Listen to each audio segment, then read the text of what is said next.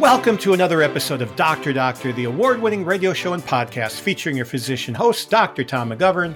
And Dr. Andrew Mullally, where we and our guests discuss relevant and health-related topics from an authentically Catholic perspective. Dr. Doctor is brought to you in part by the generous underwriting of CMF Curo.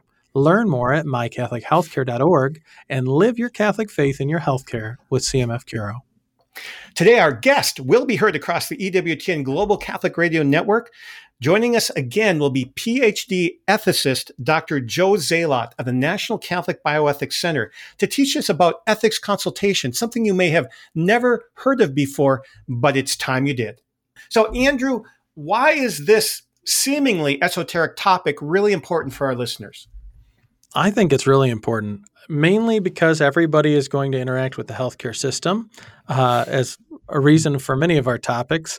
And the ethics are always coming at a time either when you're not thinking about it or at a time when you have a lot of questions. And it's especially interesting or challenging in some ways as Catholics because Catholic patients and I think Catholic doctors have a lot of ethics that many secular physicians just are not thinking about. And so in that way, it's a very unique place where our faith gets to inform our medical care because when it really comes down to it, all doctors want to do the best thing. From the very beginning, it's first do no harm. I mean, no matter what you do, just make sure you don't hurt the patient. You want to try and make them better, but ideally you want to do the very best thing. And ethics is another realm of reason that points us into the best line of care. Well, and Andrew, you especially like this area. I mean, every Catholic physician should have some interest into it, but you have an extra interest. What led to that? Honestly, I think in undergrad, I took a lot of philosophy type classes, and that's something that I don't know if I was exposed to in high school and younger, it wasn't phrased as philosophy. But after I was exposed to it in undergrad, it just kind of blew my mind that there is a rational way. I mean, I loved algebra too. Maybe It's just me. I'm in that club. Story problems, wonderful fun. Yeah. I'm like, oh, give me the little grids, 12 boxes of this, check this off and all the above, And you want to be able to figure it out. And it's so refreshing that there is a way to figure things out. And especially in the world we live in today, so much is predicated on how people feel. And if that doesn't feel right and outcome driven, the whole idea of the ends justifying the means, we know that's not good. It's hard to articulate why, but so many decisions are based on, well, this is the chance of outcome of this, and this is the chance outcome of that. It's all outcome driven. Philosophy and really traditional moral reasoning is not outcomes based. It's action based. I'm not responsible as much for what happens as to what I do. If I do something bad, even if it turns out well, shame on me. If I do something well, even if it turns out bad, that's something that was beyond my control. So it's a different way of thinking that's frequently neglected. And so I love it. I love it. Well, do something bad and it turns out good. That seemed to be the premise of many of the Curious George books we read our kids. And I was worried that they were sending the wrong ethical message. So beware, Curious George. Yeah, the man in the yellow hat, he did not break it down in philosophy. It's just like George. That's what he was missing. That's exactly right. So, Andrew, in family medicine, you encounter the whole breadth of medical possibilities. So how often and what kind of ethical questions, if any, do your patients bring up to you? The ones that people bring to me most as this is an ethical question I have for you would be end-of-life stuff. Because there are multiple factors at play. Every patient's different, multiple treatment options. The ethical questions that I spend a lot of time thinking about, I think a lot of Catholic doctors do, are questions that are not brought to us by patients. Patients find themselves in a certain line of treatment or a certain line of thinking that they were started on by another provider or by Dr. Google or by their favorite politician or what have you, that is totally not grounded in reality, in science, in faith, in anything. And the trick is, I guess this is with everything, is people have got to ask and you got to meet them where they're at. But there's a lot of ethical conversations that you want to introduce because ultimately, I mean, hey, at the end of the day, we're supposed to try and help people get better. But I'd like to think we're trying to guide them towards Christ, also towards truth. And so you want to introduce these things slowly, but a lot of times people don't ask. So you got to be careful. So what are some of the big picture things you think our listeners should be really keying in on when Elliot and Joe are talking? Yeah. The thing I would think about is, when could I use this in my life? When do I wish I had it? And then the other one I would say is how to really advocate for yourself, because one of the things, Joe and Elliot are friends of ours. We know them. They do a great job. So we're lucky to have them here. A lot of ethicists I would not put in that category. So I kind of want to ask him too about, my experience with medical ethics boards at hospitals are rubber stamp factories. You tell me what kind of, icky thing that the doctor wants to do, and the ethics committee is going to rubber stamp it. And that's not how ethics works. That's backwards. But like many things in our world, that's how I've seen it work. And I want to be able to hopefully equip our listeners with questions they can ask so that they know they can trust the results of the ethics committee. And if they tend to disagree, or especially if it's a matter of faith, how can they reach out to an ethicist on their own and get another opinion, make sure they're doing the right thing? And finally, one question that I think we should clarify, something called the ERDs that they will probably refer to. What are those? That's right. The Ethical and Religious Directives. I believe they're put out by the USCCB, right, Tom? That is correct. Yes. So there's the Vatican puts out its own guidelines for healthcare workers, but the USCCB put out the Ethical and Religious Directives, the ERDs. These are what is written into the bylaws of most Catholic institutions. It's written into the contracts of the folks that work with me, and it's something that basically gives us the general guidelines for ethics in healthcare. It would explicitly prohibit things that are intrinsically evil, like abortion, and it would give us guidelines on things that are never really intrinsically evil or intrinsically good. It's all dependent on the milieu we find ourselves in the case-specific scenario. So there's several points. I think there's 50 or 60 some points, Tom. You might know better than me. I don't. There's lots of them. I've read them all before, but they're a point, especially for people when you're trying to say, this is what the church believes, and you're talking to somebody who doesn't understand the faith or appreciate it. This is something you can point to and say, hey, this is what our bishops, the guidance they've given us. So it's very useful, and I think it's probably a great tool that they'll refer to in the show. And now it's time for our medical trivia question of the day, which is the category likelihood of your hospital having an ethics committee. In 1983, 1% of U.S. hospitals had an ethics committee. By 2007, 81% of U.S. hospitals had an ethics committee. In a study done last year, 2021, what percent of 372 surveyed American hospitals had an ethics committee? We'll have the answer for you after the interview. You'll have to stay on until the end of the show, but be back with more of Joe Zalot and Ethics Consultations here on Dr. Doctor. Welcome back to our interview today, and we've got with us Dr. Joe Zalot, PhD. Joe is a staff ethicist at the National Catholic Bioethics Center. He's been doing that for the last 5 years. He was previously Regional Director for Ethics and Spiritual Care for Mercy Health in Cincinnati, and he's also the host of the popular NCBC podcast, Bioethics on Air. Joe, welcome back to Dr. Doctor. Well, Tom, love to be back. It's great. Thanks, Andrew, for having me as well, too. Thanks for coming. So Joe, how did you get into this line of work where you get to answer the right things to do in a situation, or the whole gamut of what's right and what's not right and what's like, either way? I think it probably started back a number of years ago. I was teaching at a college in Cincinnati, and the college, I was the ethics guy. So I had business ethics, I had healthcare ethics, I had all the ethics classes. And we had an RN to BSN program, so registered nurse to Bachelor of Science in Nursing, that we did at the hospitals. And then I was asked would you teach the healthcare ethics class to nurses? And just imagine doing a healthcare ethics class with nurses who've been practicing anywhere from 5 years to 40 years. It was fantastic. It was the classes were 3 hours long, and they went by in a heartbeat. All I had to do is introduce a topic, and I had a situation like that, and off we went to the races. And I realized, this is fantastic. I love this. And that was really kind of the start. And then the opportunities at Mercy Health came along, and then the opportunity at the NCBC came along. So, but I think that was really the thing that got my interest going. Man. Okay, Joe, so tell me, what does your average day look like? Is this like a 9 to 5 gig? Are you on call all the time? How's that work? Well, the office is open 9 to 5, but we tend to work more than that. So we have things that I do, sort of ongoing. So our bioethics public policy report and the bioethics on your podcast and your publication stuff, we do that all the time.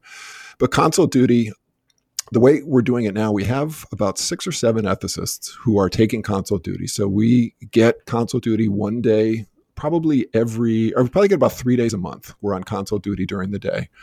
And then when the office is closed, we always have someone on 24-hour duty as well. So I'm actually finishing up my week on emergency duty. So you can get anything during that time as well too. So it's more than a 9 to 5, but I enjoy it. So how many calls would you get on a shift when you're on call, as well as a shift when you're on just during the day? Okay, so generally speaking, the NCBC does about 1,500 consults a year, so 1,500 consults. Nice. And if you do that out, it comes out to about 5 to 7 a day. So if you're on a business day, you get about 5 to 7. Now that's on average. During COVID, I was doing 20, 25, 30 a day. It was crazy. Goodness. Wow. Yeah, it was absolutely nuts. That's all you would do. When you're on emergency duty, which is night and weekend, usually you'll get 2 to 3 in a week. And that's what I've had this week is I've had 3. So that gives you an average about where things are coming from. And so one of the big things we want people to take away from this episode is how the ethics system kind of works generally in the healthcare setting. And when, I guess maybe a good way to start is, when would somebody want an ethics consultation? When should you ask for one? Yeah, I think what I would say to people is to ask in two situations. One is if you have a question about how to apply Catholic teaching to a specific healthcare situation. So most of our consults are end of life, and people will have questions about, withholding or withdrawing a ventilator, something like that, or nutrition and hydration. I know you talked about that on a previous podcast as well. So specific application of church teaching to some, concrete medical situation. Also, I would say that people should ask for an ethics consultation if something just quote unquote feels wrong. I've learned over the years that people's moral intuitions are actually very good. And if something just doesn't feel right, ask about it. Initiate that question or initiate that consult. Because if something feels wrong, in many cases it probably is. And I don't think that's a touchy-feely answer. I think that's a really profound answer, because our decision-making ultimately is in the right part of our brain, which is nonverbal, but it sees the big picture. And so if something's wrong, we don't know a word to use besides feels to denote what's going on in that right side of our brain. So thank you. I think people will probably feel really refreshed to know that most people's intuition's on target, Joe. Yeah, and it's funny because when people call us up asking questions, like going back to the first thing, that, a specific church teaching for a specific situation, even in those cases, their moral intuitions are often right. Like they'll say, we're thinking about, of withdrawing a ventilator or drawing this medication from my loved one, but I'm not sure. And as you talk through it, they come to realize, actually, what we were thinking about doing was correct. So in a vast majority of cases, the moral intuitions are correct on that end as well, too. How often would you say you get consultations from physicians or nurses or other healthcare team members rather than like the patient or their family? Yeah, I would say we do get them. It's certainly not as often as we get them from patients and family members, but we do get them. We get them from physicians. More often, we get them from nurses, I think, because sometimes nurses, they are asked or they're given medical orders to do something or provide some intervention that they may not feel comfortable with or that violates their beliefs. But we do get them from physicians as well too. Now, when you were working in a hospital, would you get them from hospital employees? Very rarely. Okay. Actually, it was really interesting when I was working for the hospital system. We had very, very few ethics consults, and the ones that I remember really came. They may have come from healthcare professionals, but it's because of a specific patient or patient's family. There was conflict or something like that. They're looking for clarity in terms of, what do we do in a situation of family conflict. So pretend we're on the telethon, Joe, and we want to give that phone number to people that everyone's supposed to call in. What number do you want to give to people for ethics consults? Or do you want to give it? Well, that could be a dangerous thing, especially if we get another COVID spike or something. It would be nuts. But there's it was funny during COVID. We were hoping. I was like, oh my goodness, no, don't call us, because it was just crazy. I'm just kidding, but it felt like that sometime. But there's really two ways to contact us. One of them is through our phone number, so it's 215-877-2660. And that's the NCBC's main line. And if you call, particularly if you call after business hours, you'll have an option to, if it's an emergency, to leave a message and an ethicist will get back to you. The other way to do it is to go to our website. It's ncbcenter.org. And you hit the personal consultations tab. And then there's a drop down and it says free ethics consult. And it'll give you the option to either write essentially an email asking a question or to leave a voicemail. So there's a couple of different ways that people can do it.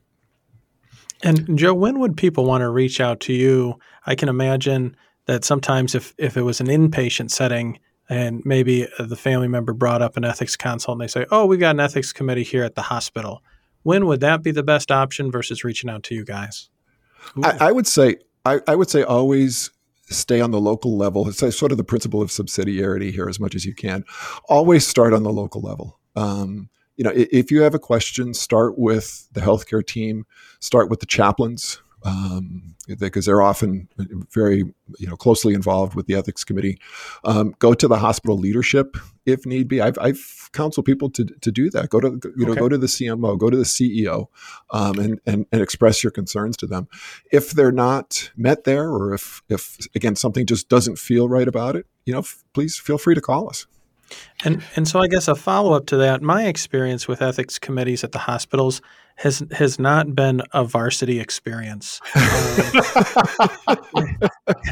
It's left something to be desired. I'm not sure, and I'm thinking more of community hospitals, not necessarily big academic ones, but it's not necessarily people where this is their day job.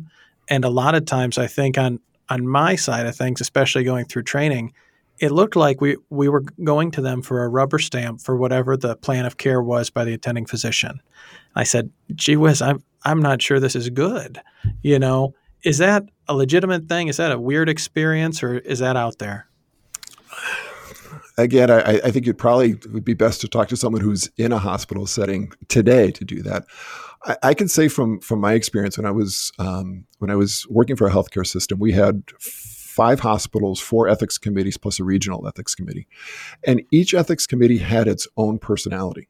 Like there were some that were very much involved and were willing to jump in and actually were pretty good in terms of applying Catholic teaching to particular situations. There were other committees where the people they felt they didn't feel adequate. I think that, as you said, it's not their day job. And they were really uncomfortable with situations of, what do we do? How do we apply church teaching and how do we do it faithfully? So I think it's going to depend on the personalities of the committee, but you're going to get good ones, and you're going to get I like the term subvarsity other ones committees as well too. Well, and particularly at non-Catholic hospitals, the ethics committees. Do you have any experience hearing what those are like? I think that's more of what Andrew's referring to. Yeah, I mean, what ethics are they? What's the benchmarks that they're pointing to? They don't have the ERDs. Right. Is this just a popular vote ethics situation here? Is this a Twitter ethics? Yeah. Now, again, I don't have any personal experience with that, other than to say that probably what happens in a secular ethics committee is they probably use the principalist, the principalism, that 4-box type of thing. But it's a very it's a very secular approach to it, which isn't necessarily bad in and of itself, but certainly from the Catholic perspective, we have the ERDs, we have the tradition of the church, we have, the understanding of everybody will talk about the dignity of the human person, but, the sacredness, we have an individual who is created in God's image and likeness and is destined for eternal life with God. How does that impact the decisions that we make? And that's really why I really enjoy doing ethics from a Catholic perspective. And in fact, people who do consults with really appreciate that as well too, that we explicitly address that dimension of the human person. So Joe, who's usually requesting these? Is it the patient or a family member of a patient? Depends. So most of or a majority of our consults are end of life. Right. So usually in an end of life situation, we're being called by or contacted by a family member of a loved one, usually someone who is a power of attorney. Yes. Not always, but oftentimes the person who is, designated to make decisions for themselves. So that's in end of life situations. For other issues, oftentimes we're getting the person, him or herself, is calling, or they're, the calling for a friend. I do that in air quotes.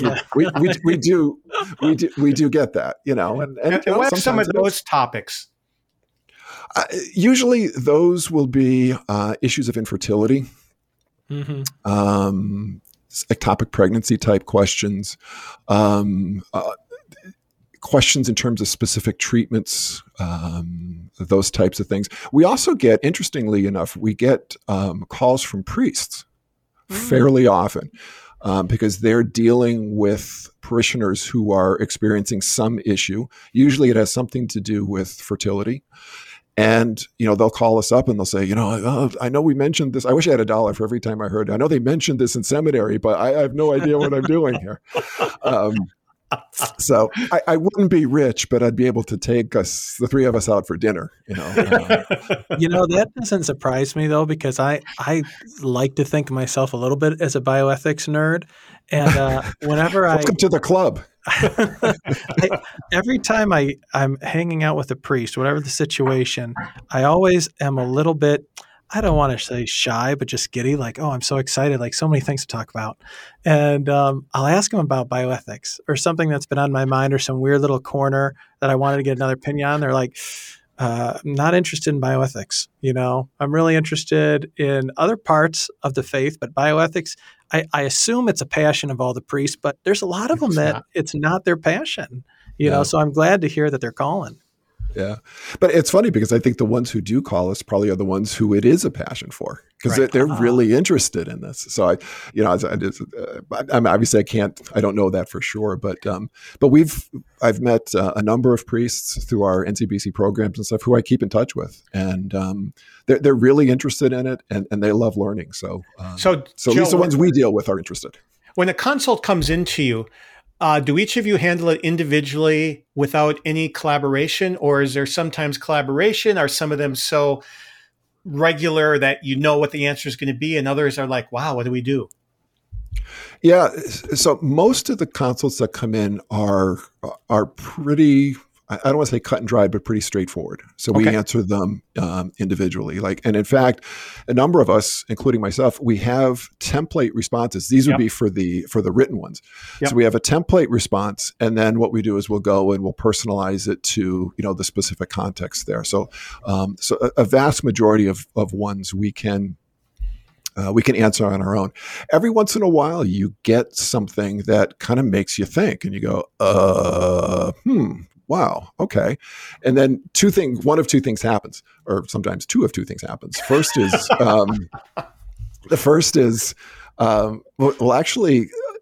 whoever's in the office, whatever ethicists are in the office, will say, hey, can we get together? It's a little ad hoc meeting. Yeah. And you say, can we kind of talk through this a little bit? Because I just want to make sure that, we're all on the same page. And all of us, one of the things that we're really concerned about here at the NC, well, not concerned about, but we're cognizant of is make sure we're giving consistent replies to questions. Yeah, sure. And so we'll do that. Or if it's kind of not an emergency, we have a Wednesday morning ethicist meeting, and people will bring topics up there. And we'll talk about them, we'll discuss them, and usually it's some nuance about something, like a cooperation question. There's some nuance. Yeah, give us an example of one of these.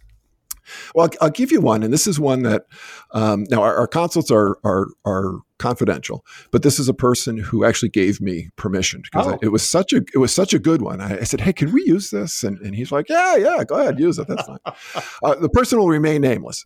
But it was a pharmacist who was asked to fill a prescription, and I don't know what it was for, but it was to help in the gestation of an IVF procedure.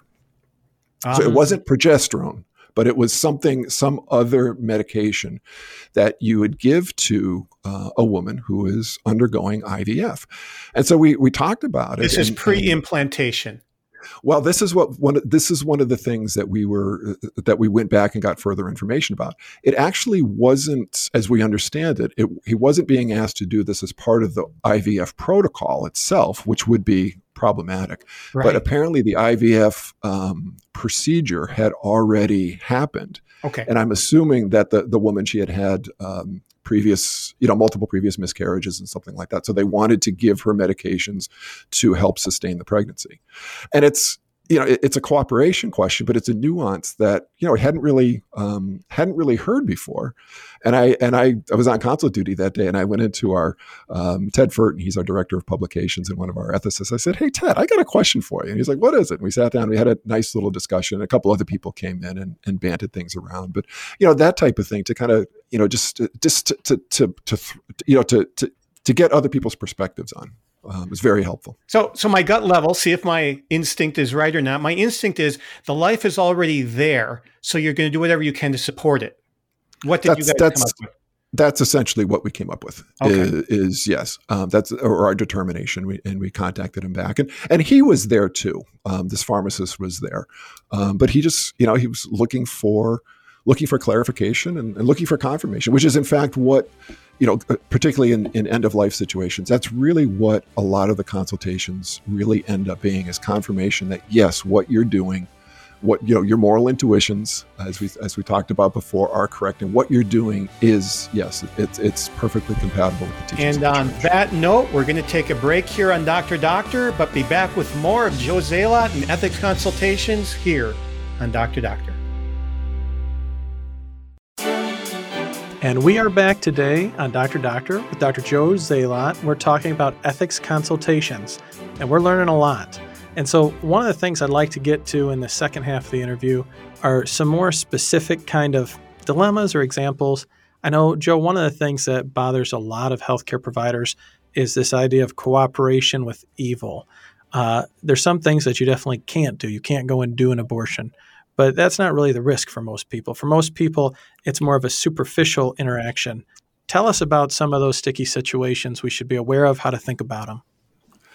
Yeah, so I mentioned earlier that the number one area where we get consult requests is end-of-life stuff. Probably a close second, maybe third, are issues of cooperation. And we get calls fairly often.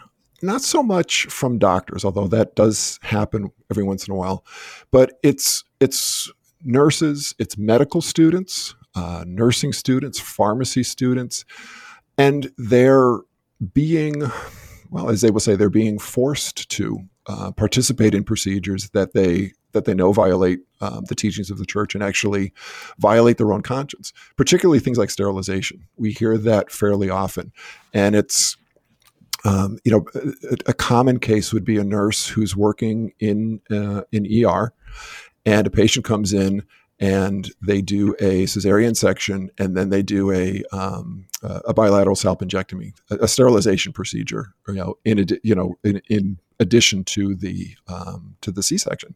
And the question is, like, what do I do? Can I be there for this? Can I not be there for this?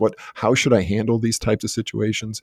So we get those questions from. It's really kind of more the younger people, the students and the residents who are dealing with and trying to navigate these questions.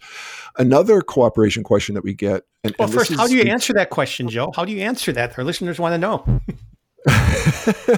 Well, I've got a whole big consult response that I could send to them. Basically, what I tell them is, if to the extent that you can do this, have conversations with whether it's your manager or, clinic director or whoever the person is, the hiring manager, and say, these are situations that I'm not comfortable being involved with, and have those conversations up front. And what we found is, and there's other things to do as well too, but what we found is that, or I found is, people will call back and they'll say, my manager really appreciated that. She or he may not agree with me, but they really appreciated that I'm upfront and I'm being clear with them. And in fact, people have also said that other people will sort of come out of the woodwork. Fellow employees who had similar issues would, they say, tap them on the shoulder and say, what, I agree with you, and I have a problem with this as well too. So you'll hear that. So we hear those, but just one other really quickly in the COVID world. We're hearing and getting more questions from people who are in the research field, who are calling us up because they may not personally be involved with, or they may be, but the lab that they're working for is working with HEK293 cells or PER-C6 cells, the abortion-derived cell lines that have garnered so much attention and ethical angst in terms of COVID-19 vaccines and other pediatric vaccines. I know we talked about this in a previous episode of Dr. Doctor many, many moons ago. Yes. But researchers are contacting us, and graduate students are contacting us saying, what do I do about this? How do I navigate these situations? So we get those as well too. But those are good things. It's actually good that people are thinking about these issues. What kind of advice do you give those people? Kind of the same thing. Have conversations with your managers or whoever's in charge of the lab to try to distance yourself as much as you can. Oftentimes, it's people who are thinking about taking a new job, and the question is, for them is, do you need this job? Do you is this necessary for you to support your family or anything else? Or is this kind of a lateral move that you really don't need to do? And are you going to find yourself in situations where that could be morally compromising? So it's, it's kind of looking at the situation, seeing what their specific context is and trying to make the best moral decision. Ultimately, they have to make the decision about what they're going to do. So, Joe, something that I was presented with several years ago, and something that's been a concern even doing outpatient medicine, but I guess is even a bigger concern inpatient, people are even calling you with concerns about discharging patients. Can you tell us what some of those dilemmas might look like? Well, I don't know if it's not so much people are calling us about it, but in our we have a program. It's called the Catholic Identity and Ethics Review, where we go to, a bishop invites us into his diocese, and we do an ethical review of the hospital system. And so we go around to different departments, and on one of our past visits, we were in the ED, and the emergency room, the emergency department. Yep, and we asked, we said, what are some of the ethical issues that you face here? And usually we hear, end of life stuff or family conflict type thing and that type of stuff. But a doctor said, the biggest ethical issue for us is, patients come in, and this was in a hospital that's in a, let's just say that it's in a challenged socioeconomic area of a particular city. And, the doctor said, patients come in, we stabilize them, we do what we can, but then we have to discharge them. And what is it that we're discharging them to? Because we know that they don't have access to the help they need, or they're not willing to get the help they need, or they're going back to situations that are, quite frankly, can be abusive. And, what does a safe discharge mean? And it was really, I remember being kind of wide-eyed at that one. And we had a nice little conversation about what that means and how that affects them as healthcare professionals. You mentioned offline that the NCBC is doing some things to improve what it has to offer. Tell us about some of the things that you're going through now. Yeah, so a couple of things. I mean, one of them is we've just started it's called the Personal Consultations Department. And my colleague and fellow ethicist, John DiCamillo, who I believe was on Dr. Doctor recently talking about plastic surgery. And I learned a lot. Cosmetic surgery, yes. Yes, yeah, it was a good one. So John is he's heading this department, and one of the things that he's doing is he's taking our responses. So any of our written responses, we have them all. They're saved. They're saved, and John and his interns are going through them and reading them, and kind of collating them, taking out or putting together. If one ethicist recommends this source, another recommends that source, kind of bringing them together and trying to make them uniform. So our template responses will be more uniform going forward, and actually offer people more information. And then in bigger down the road, possibly taking those new template responses and either putting up a frequently asked questions page on the consult website. So if people have specific questions about things, they can just go to that, and maybe even down the line publish a book. How does the NCBC respond to these kind of common ethics questions that we receive? So those are all. This is the brand new department. John just started this just a few weeks prior to our recording this interview, but he has big plans for it, and it's I'm really looking forward to it. That sounds awesome. It's got me thinking, when you're making these consults, I guess, is it mostly virtual for you? I mean, I can imagine in a hospital that sometimes maybe you'd want to go to the bedside. What does that look like? Yeah, our consults are pretty much all virtual in the sense of they're either going to be an email consult or they're going to be a phone call. Now, that being said, I've been on the phone with family members on multiple occasions where you can hear the monitors in the background beeping. Sometimes you can hear the patient either speaking or making other noises, for various things. But you're in the room with them. A really wonderful experience I had one time was a family called me up, and we talked for a while, and they said, hey, Joe, we're having a family meeting, tomorrow or the next day or whatever with our priest. Would it be possible to dial you in? Because we're all meeting at the house, I guess. Could you come in and be part of the meeting with us? And I was like, yeah, absolutely. And so that's the exception rather than the rule. But whereas we're kind of far away, sometimes we can be very close, and it must be fulfilling. And be there. Not just be part of a quote think tank, but you're actually making concrete decisions or advice to help people in their situations. It's not just, ivory tower. Oh, Tom, I'm glad you asked that, because absolutely. I love my job at the NCBC. I mean, you have good days and bad days like everybody else.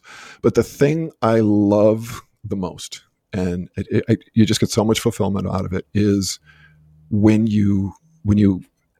someone thanks you for just helping them to talk through one of these situations. Mm-hmm. And usually it's the emergency consults. Sure. So when somebody's calling at night, it's usually not the middle of the night, but it's usually in the evenings, and something has happened, and they're you could tell they're frazzled, and they just want somebody to talk to kind of talk things out and say, what is the right thing to do, and to do that. And then at the end of it, they just say, Joe, thank you. Thank you so much for doing this. And, and thank you for the service that you guys offer. And it is the most fulfilling thing. And it's my favorite part of the job. I absolutely love it. Well, you're usually meeting people at times of their life that are going to be kind of landmark times. They're going to remember the rest of their lives. Yeah.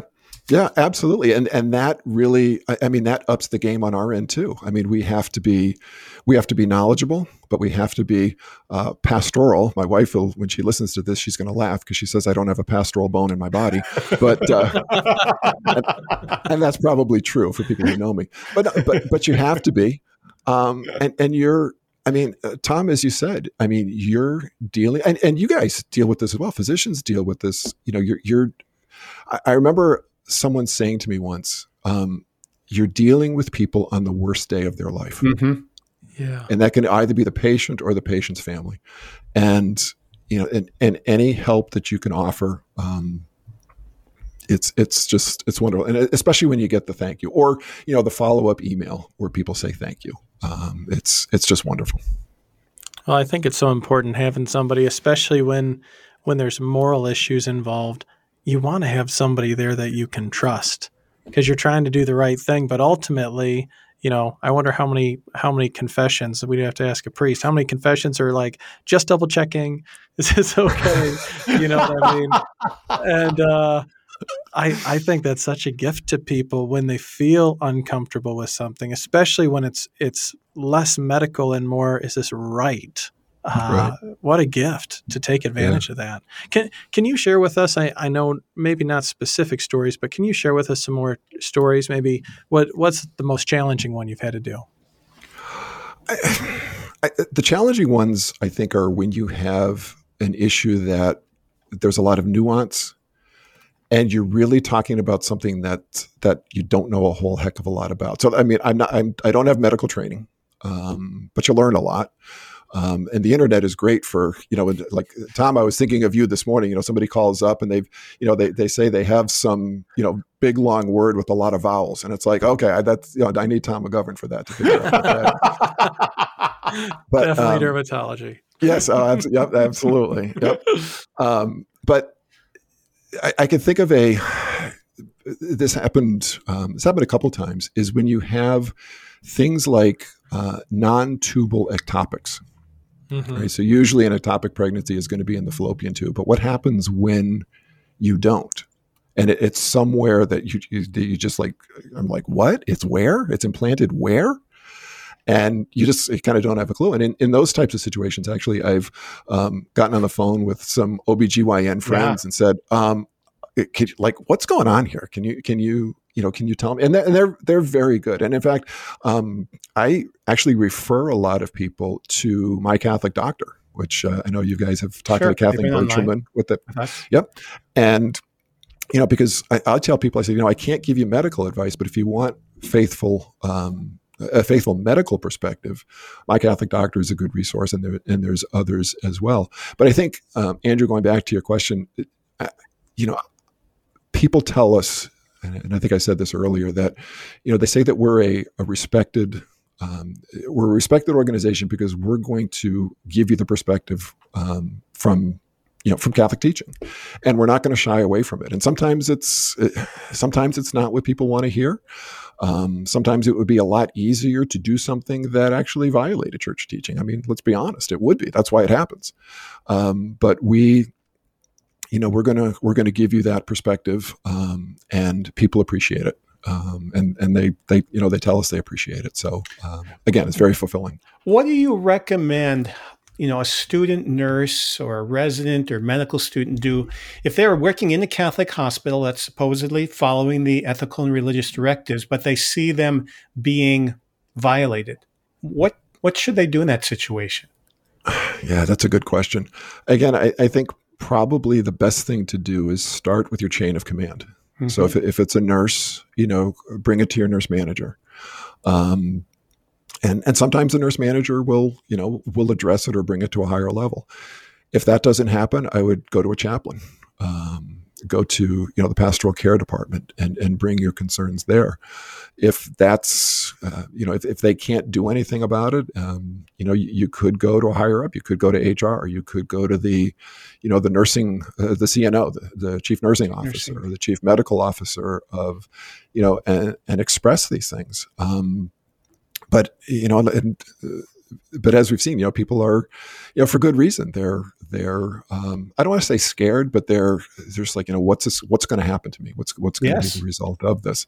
But, you know, we encourage people, you know, to speak up. And if, you know, if it's something, if they want to get some clarification, we've had numbers of consults with this, Megan Kreft being another one. She, you guys interviewed her, and that whole thing started with a consult that she brought to us about, questions that she was having. So, if you want clarification from a Catholic perspective, again, please call us. But, it's always best to start locally and see if the issue could be resolved there.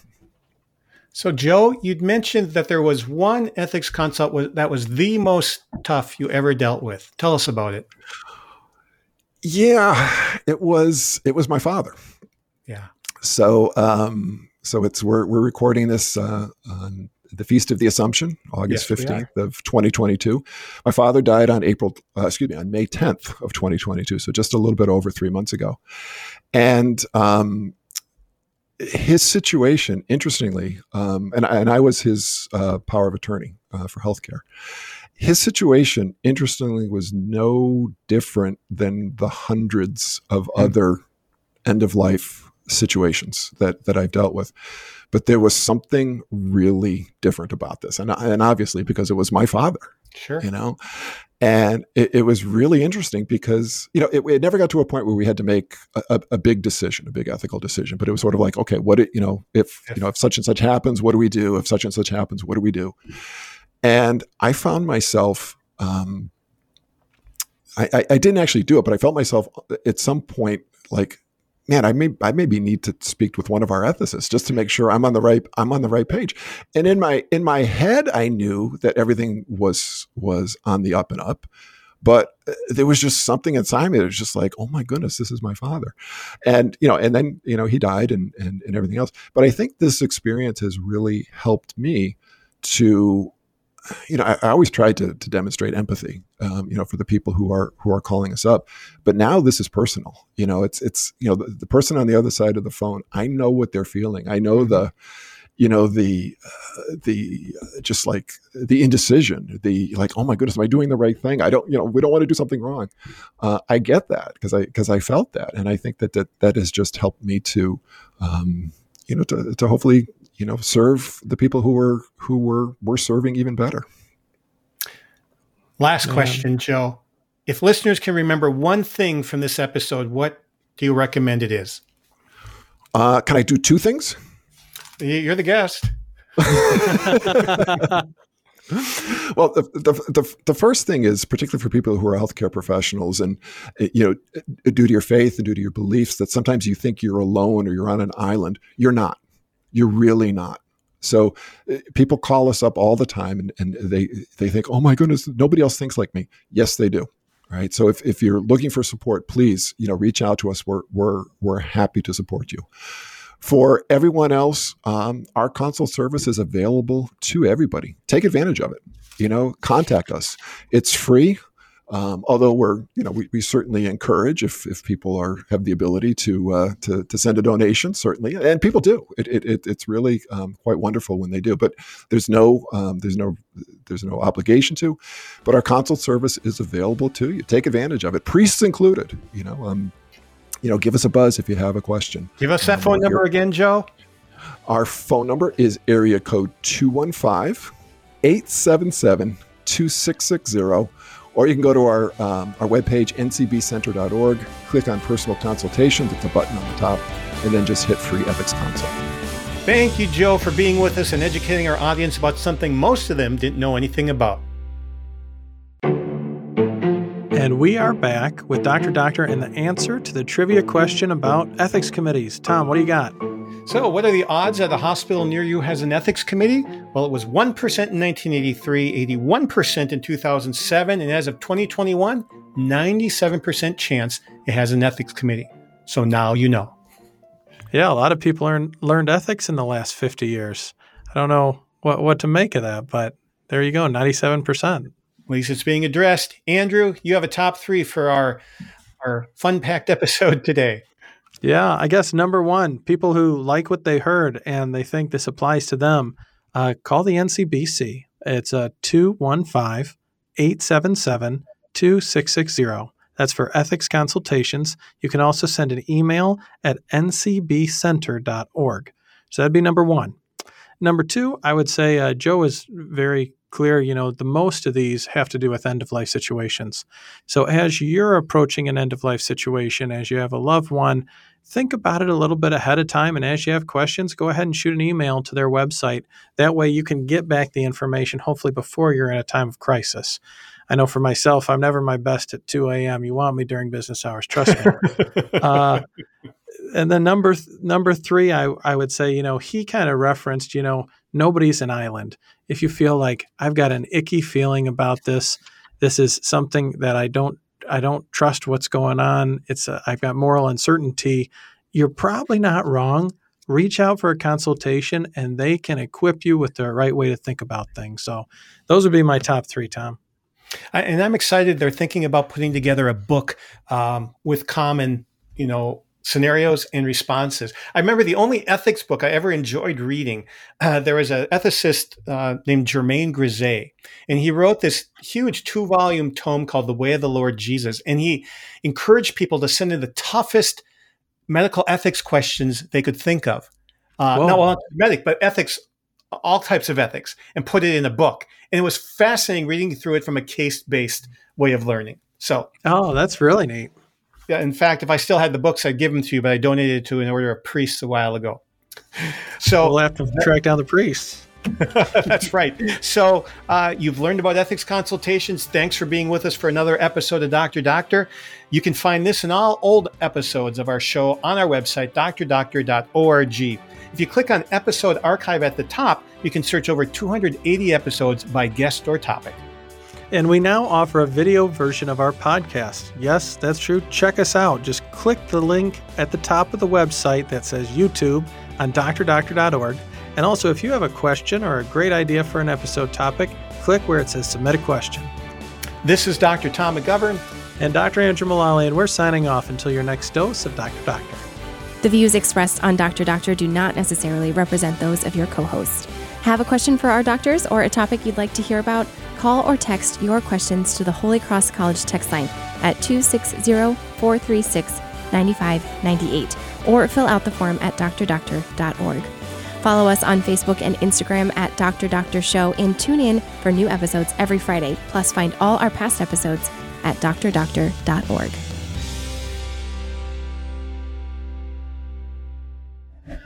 This show is a production of the Spoke Street Media Podcast Network. For more great podcasts, visit spokestreet.com.